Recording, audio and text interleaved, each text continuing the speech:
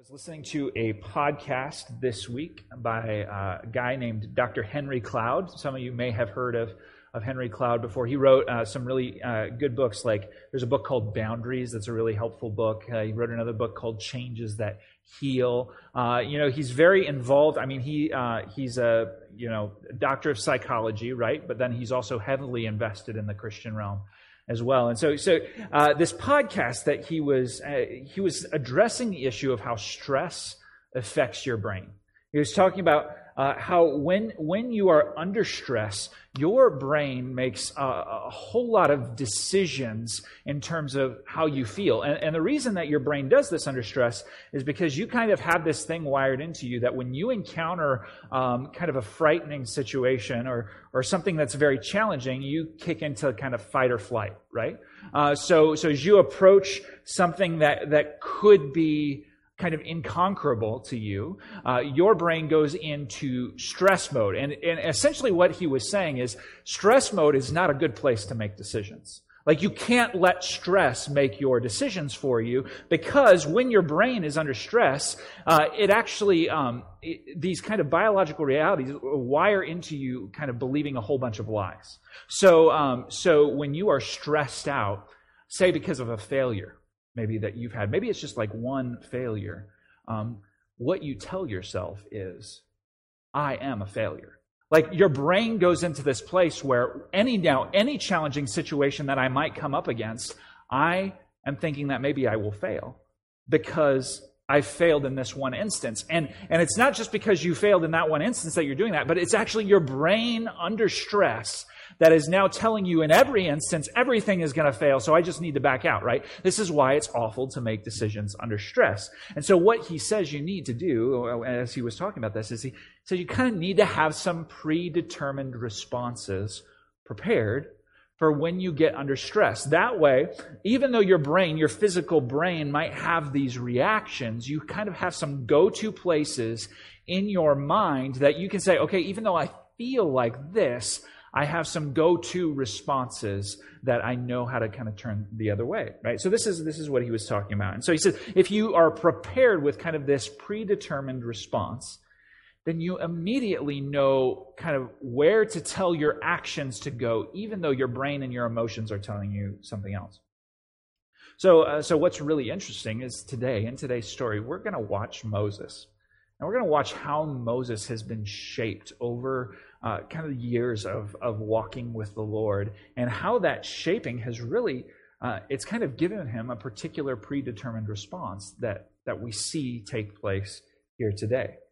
Because what's happened is that the Lord has actually trained this predetermined response into Moses. Like over the course of the plagues and over the course of the miracle of the Red Sea and all of this stuff, he's kind of trained this predetermined response into Moses. And now what Moses is having to do is he's now having to pass on that predetermined response to Israel. So Exodus 17:8, this is what it says. It says, "Then Amalek came and fought with Israel at Rephidim." So who are the Amalekites? The Amalekites are actually descendants of Esau. So back in the book of Genesis, there were these two guys. They were brothers with each other named Jacob and Esau. And Jacob and Esau had a little bit of a rivalry, right? They had this challenge between the two of them. Jacob took Esau's birthright. But he did it in a way where, like, he forced Esau to give it up, right? Esau really wanted some soup and some meat and like this kind of stuff, and so he gave up his birthright for some soup, right? And so this is like that's the story that we get, and we have this rivalry. So now, what you have is like when you have descendants of people, kind of those initial rivalries carry on in their descendants.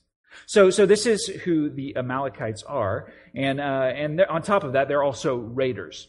So they're raiders. They're people who kind of scavenge. They go after to get what they can get. And their oral tradition has told them that Israel, like Jacob, these people like Jacob took their ancestors' birthright. And just how oral tradition works in the ancient Near East, like it is the most formative thing that you have. And so the Amalekites, if they're descendants of Esau, what they've been told is that these people, Israel, they're ancestors of this guy who took your birthright. And so now that country has been under the protection of the strongest nation in the known world, Israel, has been under the protection of Egypt for all of this time, and now they're not in Egypt anymore. And so the Amalekites, they see this nation wandering. They know that this nation is wandering out in the wilderness. They see an opportunity for them to come up against them. And so they're here at this place called Rephidim. So if you actually look back to chapter 17, verse 1, you can see that this is where Israel was already camped when they tested God. So what has just happened with Israel is they kind of quarreled with Moses. They basically raised up an insurrection within them. They were ready to stone Moses to get rid of their leader. And then this is the place where they tested God. And then God, shows up and provides the water from the rock. That's the very last thing that happened. And so what's interesting is that framing the last story and this story is this question in Exodus 17:7. It says, and Moses called the name of the place Massah and Meribah because of the quarreling of the people of Israel, because they tested the Lord by saying, is the Lord among us or not?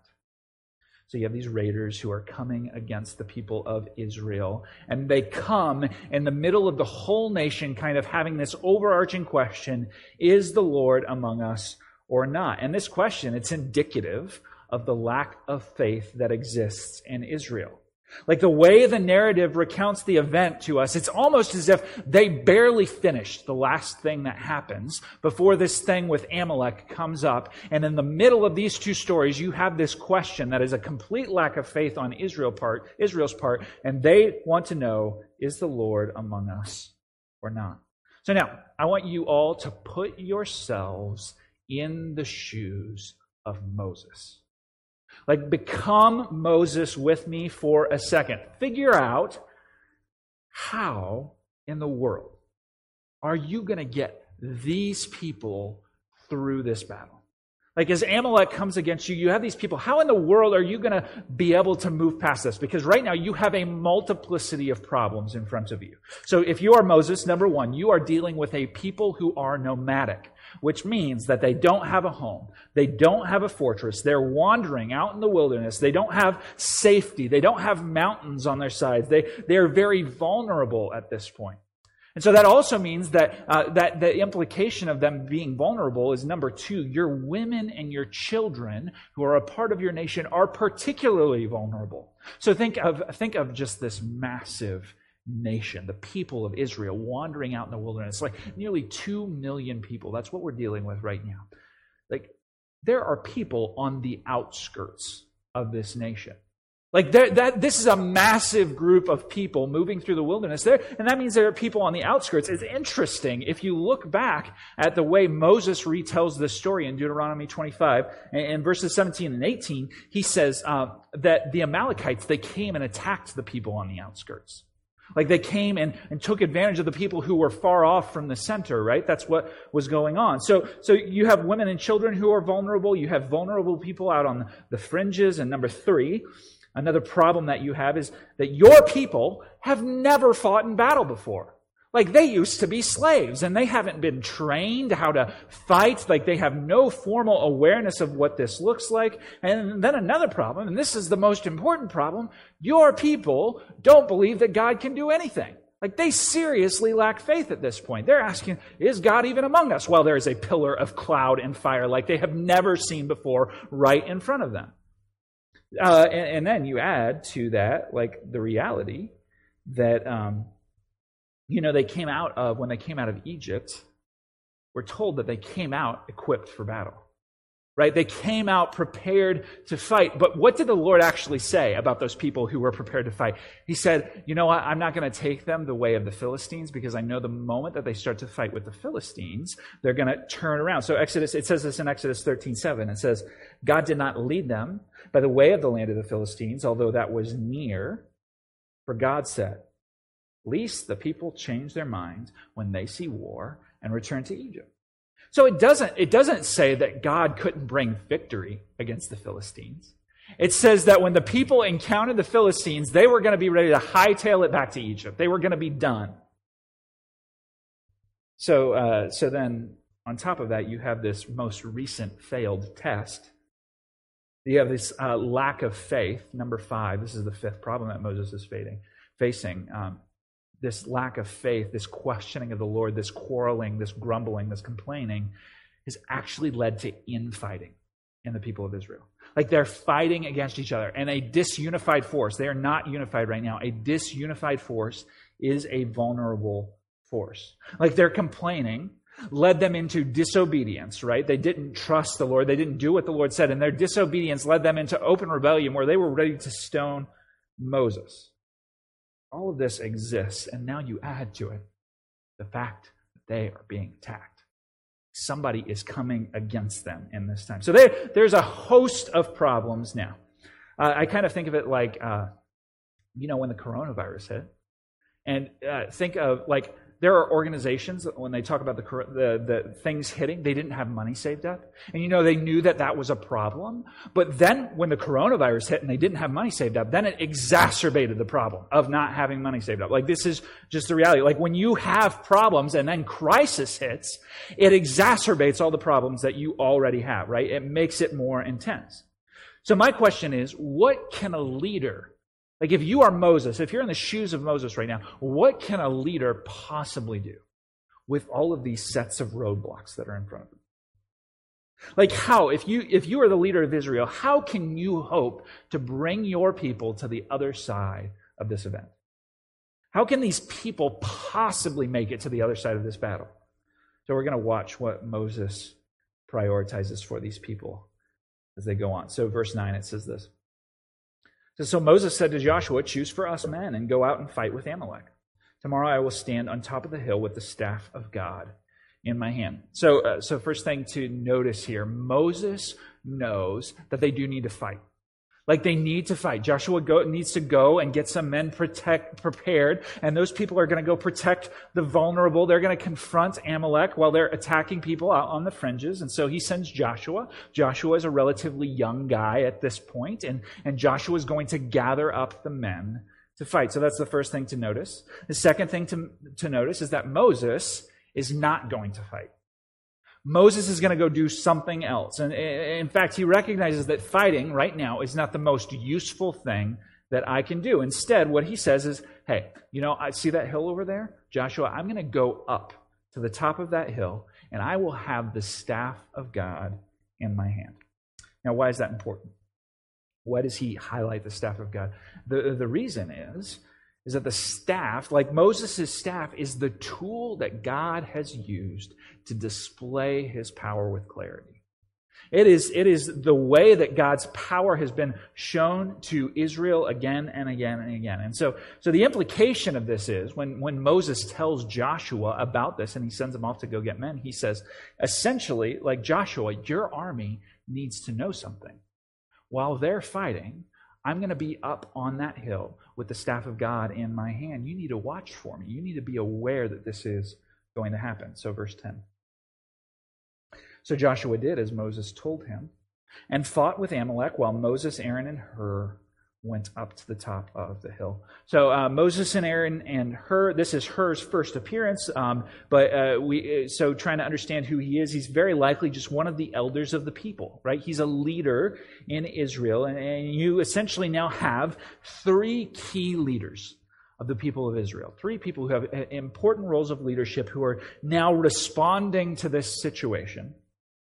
And they're going to go to a place where everybody else will be able to see them.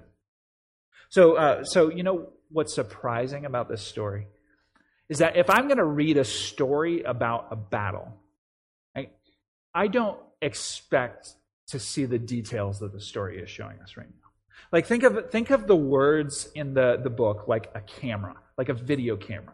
And we're watching a movie, and now there's like all of this action getting ready to happen on the battlefield, and the camera like literally pans away from that action and just looks at these 3 leaders. That's what's happening right now. So this is surprising that we don't get to see the details of what's happening with this battle. So we're going to watch these leaders, and we're going to watch how they respond to crisis. Now, before we watch that, there's just a concept that I want us to remember.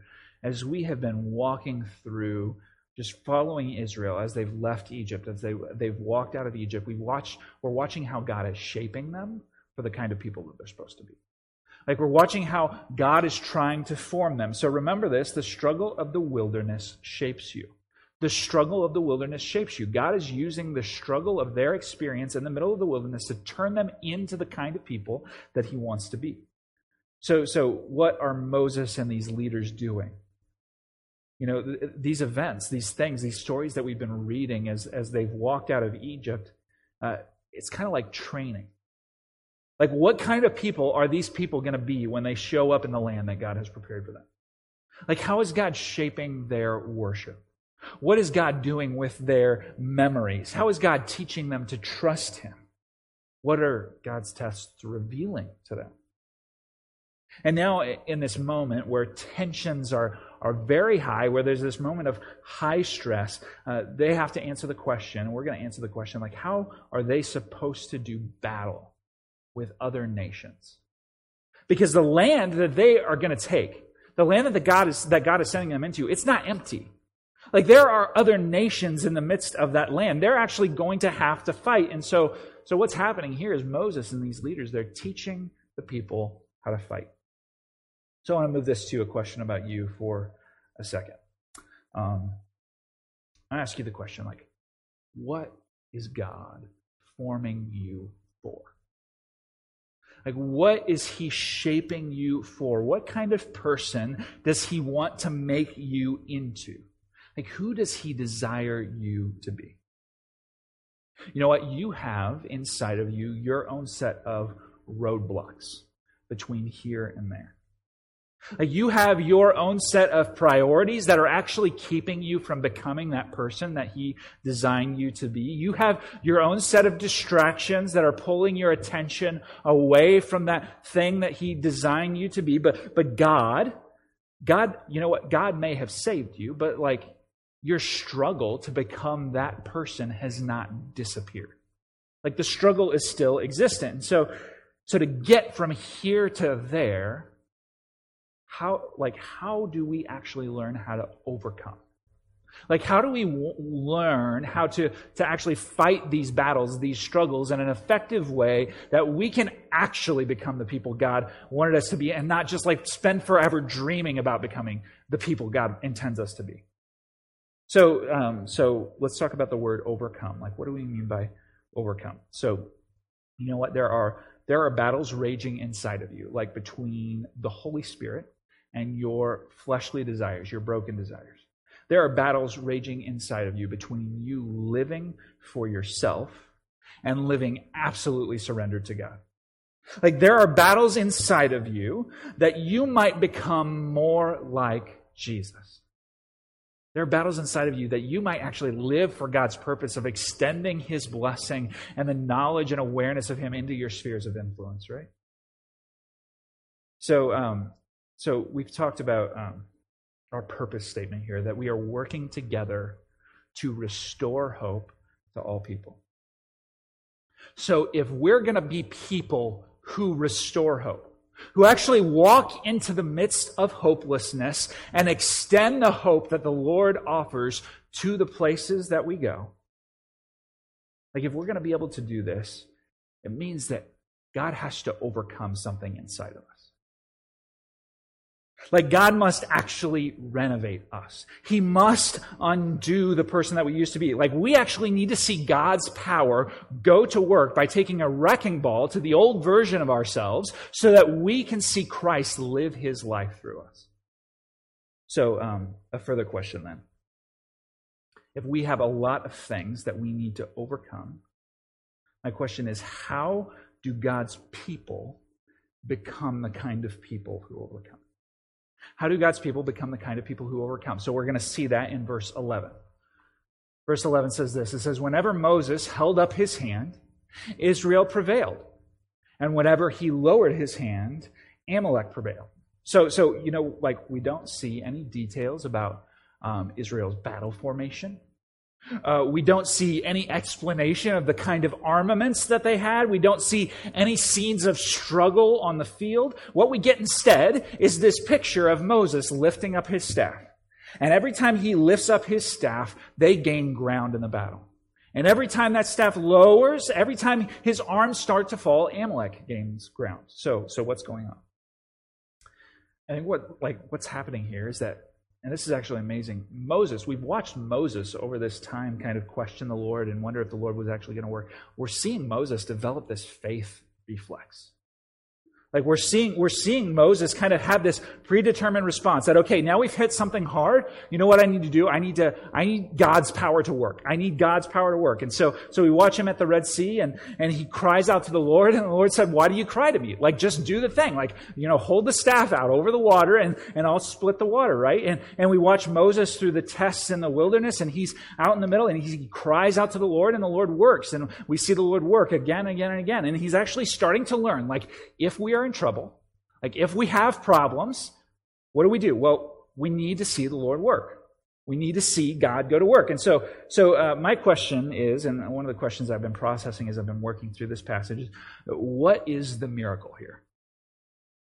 Like, why the lifting up and the lowering?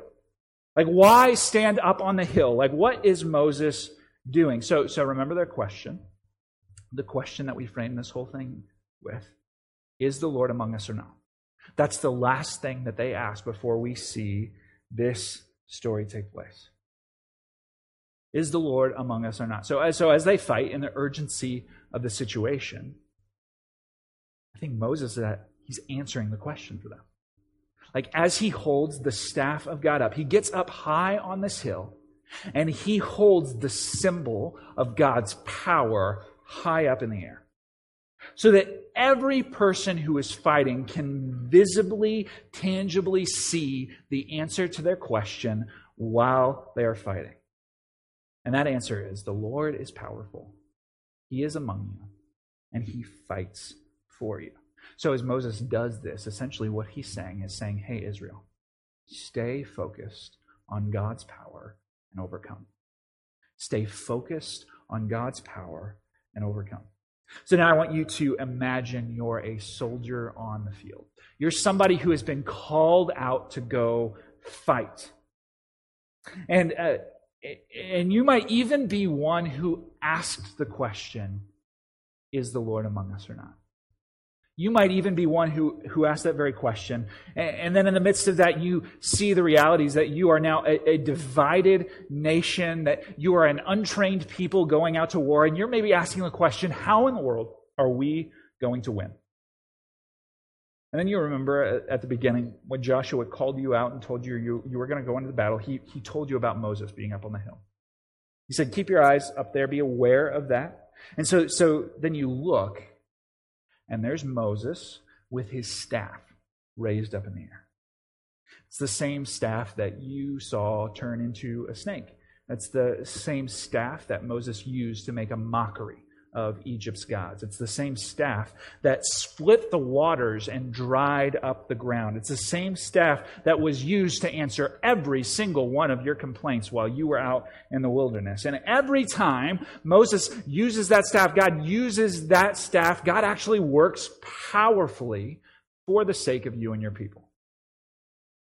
And as you look at that staff, you are just inspired to trust in God. Like, you actually, faith start rise up within you as you are in the midst of this battle. And so you turn to strike your next opponent. And you swing your sword. You've never been trained in battle before, but when you swing that sword and your opponent holds up their shield, you shatter their shield. Just smashes to pieces. Right? Like no problem at all, like nothing. And then you look down the lines of your people advancing, and you see your people like having the same sort of experience that you just had. Like, as you look up and you remember God's power at work, and then you look around your people, you're actually advancing. And then you notice, like, you actually start to put two and two together. Like, every time the staff is lifted up, like, you remember God's power. You're inspired to remember God's power. Faith rises up in you. You trust God to actually do his work, and he works through you and your people to push the enemy back. Like, you see this pattern. And so the question, is God among us? Well, yeah. He fights through us. You actually start learning how to fight under God's command. Like, this is what Moses is doing. He's teaching them. So you stay focused on God's power and you're able to overcome. Like, this is what you're learning as you go through this process. So verse 12. But Moses' hands grew weary, so they took a stone and put it under him, and he sat on it, while Aaron and Hur held up his hands, one on one side and one on the other.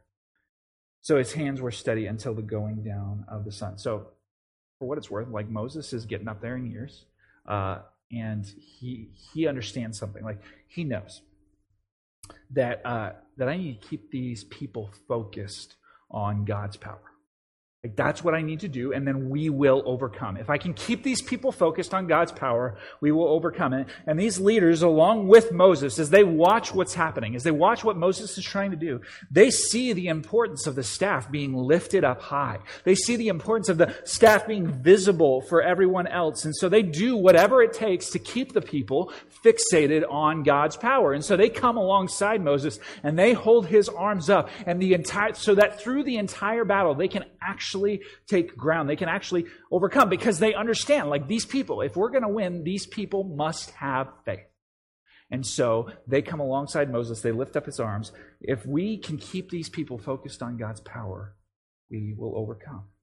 So as Moses, he keeps this symbol of God's power ever before the people. And then Aaron and Hur, they come alongside him. They come to enable him, to help him keep continuing on. And so as I've heard people teach about this passage and this verse, and I've heard people say something like, you know what you really need?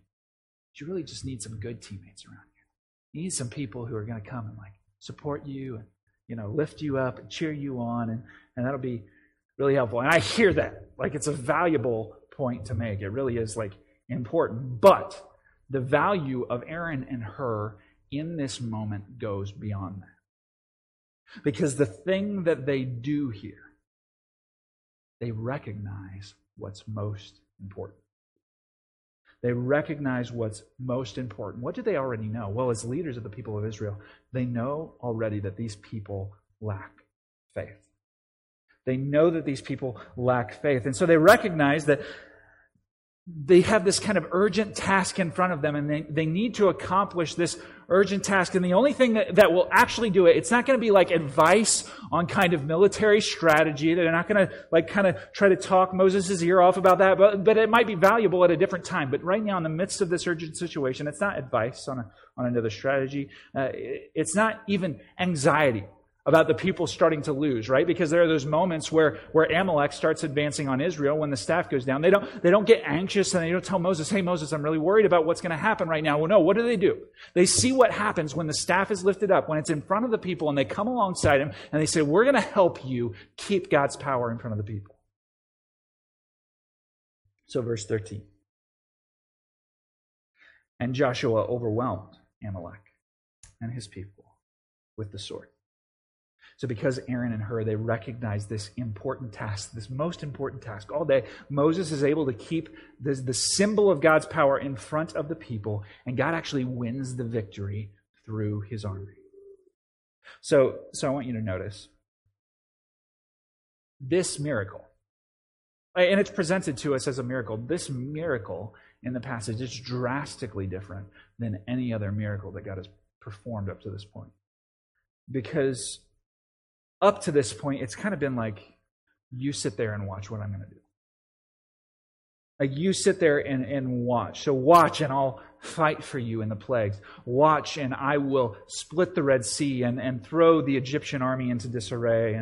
And watch, in the midst of even these miracles of testing where you feel like you really need something, I will show myself to be a provider for you. But now it's actually like, Israel, no, you fight. You do your part, but in the midst of that, you stay focused on me. Like, God worked, actually, it's interesting, God worked through very natural means to accomplish this victory. I imagine if you were just watching this take place and had no context for what was going on, you might be a little surprised at the outcome, because, these people look like they don't know what they're doing, and these people look like they do know what they're doing. But at the end of the day, like, it's not. Like, it doesn't seem like a miracle.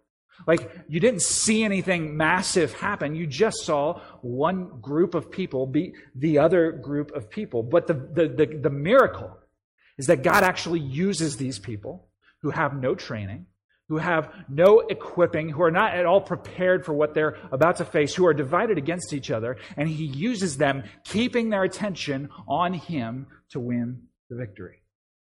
The victory, like it came through, their victory was completely dependent on their dependence on the Lord in the midst of the battle. So verse 14. Then the Lord said to Moses, "Write this as a memorial in a book, and recite it in the ears of Joshua, that I will utterly blot out the memory of Amalek from under heaven." So I was just asking like a little trivia question. What was the first scripture that Moses ever wrote? Like, what's this first scripture that was ever written down? Like, we might be inclined to think it was, it's Genesis chapter 1, right? In the beginning, God, right? That's like what you might be inclined to think. Actually, like, this is the first place where God tells Moses, like, write this down. You need to make sure that you keep track of this. And it's just interesting, like there's this idea, like the first thing that you write down, the first thing that you understand about God, like kind of guides all of your understanding about God. If this is the first thing that Moses wrote down, what is it? Like, what is he saying? It's essentially like, you need to keep God's wonder-working power front and center for you. And so he writes this down for Joshua. Like, this is Joshua's instruction. Like, Joshua, how are you going to fight your battles? Well, you need to do this kind of training, and you need to make sure that your soldiers eat this kind of food and all this. Like, that all may have value, right? But the first thing, the most important thing that Joshua needs to know is your people need to be focused on God's power. So verse 15 and 16 says this. Moses built an altar and called the name of it, "The Lord is my banner," saying, "A hand upon the throne of the Lord. The Lord will have war with Amalek from generation to generation." So in battle, banner is the rallying point. Like, it is the thing that lets you know there is still a promise of victory. There is still hope that we will be able to take that ground. So in the movie The Patriot, like, you get this battle scene, right? And the flag goes down.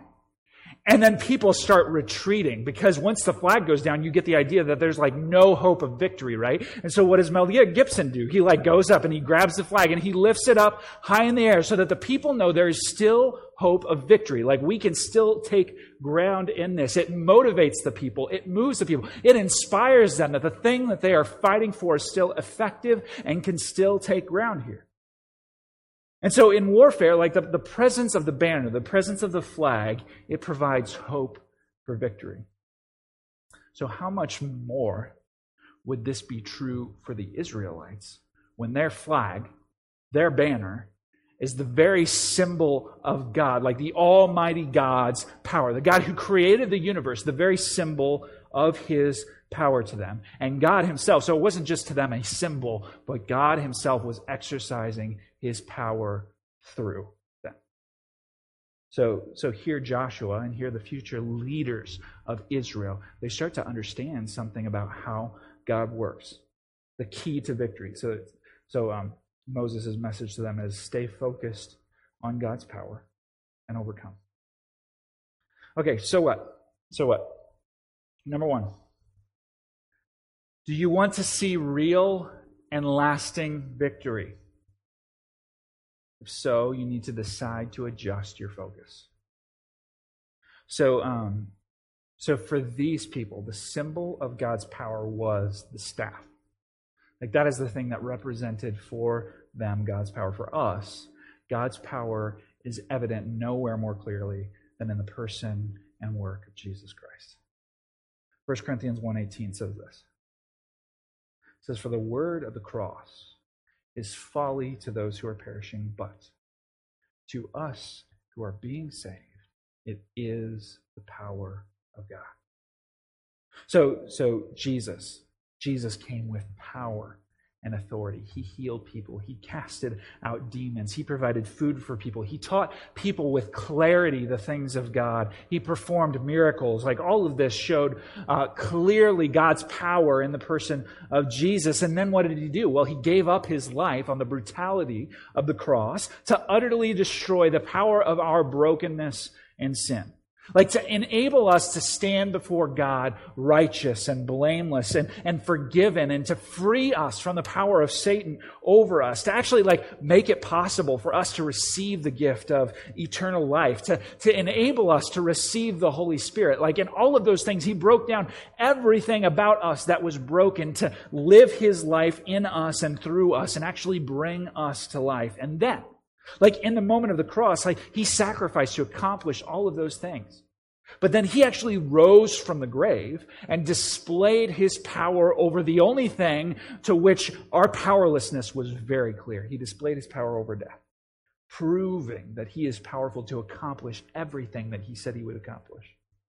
And so, church, there is power in Jesus' name. You know, there's a song that says there's power in the name of Jesus, and I wanted to let you know those are not just words that we sing. It's something that is actually true. There is life-giving truth and power found in Jesus Christ. Truth that breathes life into dead souls. So, are you tired of losing the battle with your broken passions? Are you tired of seeing apathy just rue the day in your life? Are you tired of falling into the same old patterns again and again and again? Are you tired of just living purposeless? Spinning your wheels, not knowing what you're doing. So that's the negative way to ask the questions. Can I ask a different set of questions though? When you meet people, when you walk up to people, do you want people to meet Jesus when they meet you? Do you actually want to be the kind of person that when people come to sit down at your table, they're sitting down at the table of Jesus Christ? Do you want rivers of living water to be flowing from you all the time, that you might speak life and breathe life into the places and spaces that you go? Do you want to overcome the old you so that Jesus can live his life through you? I just want to ask you.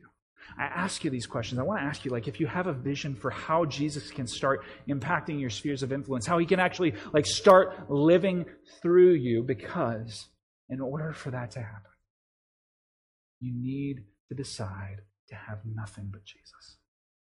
You need to decide to have nothing but Jesus, only Jesus. So if you have a gift of food or family or relaxation or enjoyment, you have it because Jesus gave it. And if you don't have any of those things, you still have Jesus. So I want to encourage you this morning, if you find yourself in that place, develop habits that constantly put Jesus in front of your face, that make your heart grateful for his power, that compel you to go deeper with him. And if you find something in your life saying, well, no, I still want to have this, I still want to have this, can you just pray and go into the Word and spend time with Jesus to see how he can become more important to you than that thing is? Hebrews 12:1 and 2, it says it like this. It says, therefore, since we are surrounded by so great a cloud of witnesses, let us also lay aside every weight and sin which clings so closely, and let us run with endurance the race that is set before us, looking to Jesus. So it's not like you first set the thing aside and then you start looking at Jesus, but as you're trying to set the thing aside, you're doing it the whole time you're fixated on Jesus, the founder and perfecter of our faith. So I wonder how many of us, we fail to see lasting change because at various points when you may have decided, okay, what I need to do is I just need to pull myself up by my bootstraps. I just need to do better. I just need to try harder. I just need to not sin here. I need to do good things over here. And when they're in reality, there are a whole lot of not really sinful things in your life that you continue to do, but they're places where you could put your focus on Jesus. Things that could help you grow in love and affection for Jesus. So like Netflix, Hulu, entertainment. Like these things are not sinful.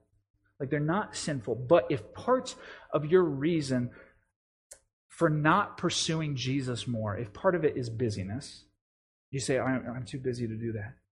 And you've actually, like you see, I've got a battle. I actually want to see Jesus live his life through me. And I have a battle to fight here. And you've got 15 hours a week of like entertainment. It's keeping you from putting your eyes on Jesus when you could be focusing on Jesus. I want to tell you, like, busyness is not the problem. Busyness is not the thing that's keeping you from putting your eyes on Jesus. Actually, I'd suggest what happens, like maybe you're trusting something other than Jesus to be the thing that you're trying to have. So I want to encourage you, decide. Choose to have nothing but Jesus. And then let me tell you, when you do, I want you to talk to a pastor. I want you to talk to a church leader. I want you to talk to a trusted brother or sister. I want you to talk to a mentor. I want you to talk to somebody and let them know, hey, I really want to go deeper with Jesus. I've noticed I've kind of been on the fringes for a long time, but could you help me go deeper with Jesus? So that's number one. Number two, you need people who fight to keep Jesus in front of you. You need people who fight to keep Jesus in front of you. So Aaron and Hur, they recognize the importance of this. Like, we need to help everybody else see God's power. And in our case, it's like we need to help our people see Jesus. So I tell you, like, one of the best moves that I personally have made in this season of COVID-19, which is like its own set of challenges, I've actually started working with a leadership coach. And so I've been talking to this person. He's been helping me understand like my leadership and how God has shaped me. But the most important thing that he does, like every time we get together, his greatest service to me is taking my eyes off of the thing that I'm trying to lead right now, or the thing that I'm trying to do, or the thing that I'm trying to accomplish, and actually putting my eyes on Jesus. Asking me questions like, where is Jesus in the midst of this situation? Fixing my eyes on Jesus, shaping my affection for Jesus. So as like he does this and he speaks to me, like one of the most helpful things that he does is he puts my attention where it needs to be. So Alliance Bible Church, like I just want to ask you the question, do you understand like what an amazing gift you have here at this church? Do you understand what an amazing gift you have? Because there are people out here all the time who are working their butts off to make sure that you can stay fixed on Jesus, that your eyes can stay fixated on Jesus. People leading small groups and people striving to figure out, like, how do we do things when this whole COVID thing has shut down in-person gatherings? We need to keep Jesus in front of people. How many phone calls do I need to make sure Jesus stays in front of people? How many Bible studies do I have to organize? And how do we, like, I think of the people who are just like trying to work out how we even gather for in-person worship.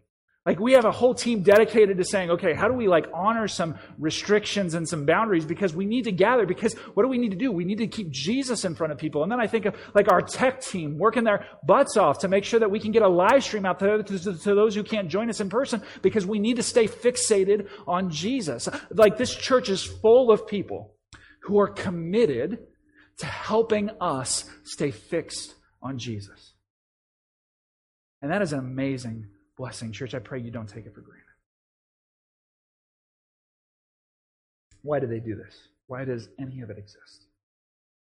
Why does every person work hard? They do it that we can keep Jesus in front of us. And the implication of that is this. So if that's what people here do, the implication of it is the best service that you can provide to a brother or sister in Christ is work and strive to keep them fixated on Jesus, to fix their eyes on Jesus. You know, so when somebody comes into my office, or I have to sit down and we do any sort of counseling, you know, there could be a host of problems that come up. It doesn't matter. One of the things that I always strive to do, and I don't do it perfectly each time, but one of the things that I strive to do is actually strive to remind them Jesus. What has Jesus accomplished? Can I fix your eyes on Jesus? How can I draw your attention to him? So church, if you want to see Christ-like people flow out of this church to actually impact our spheres of influence. Like, worrying about your own focus is important, but I want to encourage you not just to worry about your own focus, but to actually labor through your words and actions to draw people's attention to Jesus, because that is the source of our hope. That is where our attention needs to be. That is where our focus needs to be. That is the proof to us that we are not just spinning our wheels as we try to labor in this life and follow God, but He has actually accomplished a victory. And so, church, with that being said, would you stand with me as we pray? And then we'll close in worship.